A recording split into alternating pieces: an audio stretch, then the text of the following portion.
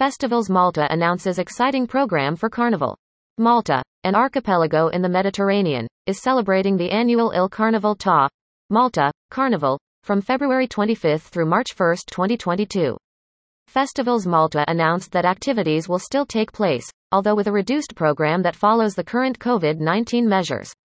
Il Carnival ta Malta Artistic Director Jason Busuttil explained that this year's program will include various competitive installations throughout the streets of Valletta, Malta's capital, and a UNESCO World Heritage Site, between February 25 and March 1, including a photographic exhibition by German photographer Frank Kirchner, curated by Antoine Ferrugia, and a costumes exhibition featuring works from the past years, and a live production of Il Carcilla, all in collaboration with Spazio Creative. The historic Manuel Theatre, in collaboration with the Toy Toy Collective, will also produce a live theatrical show which includes dance, projections and other activities suitable for children, which is being supported by Festivals Malta.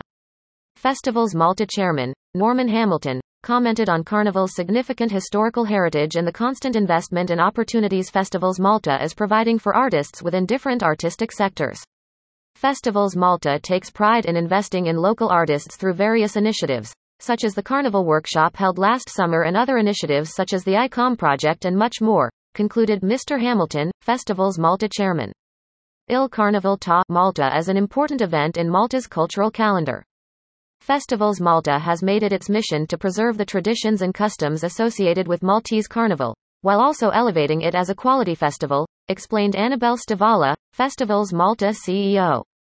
Il Carnival ta Malta is organized by Festivals Malta, in collaboration with Spazio Creative and supported by Kinney and Mapfre MSV Life. For more information about this year's program, visit festivals.mt.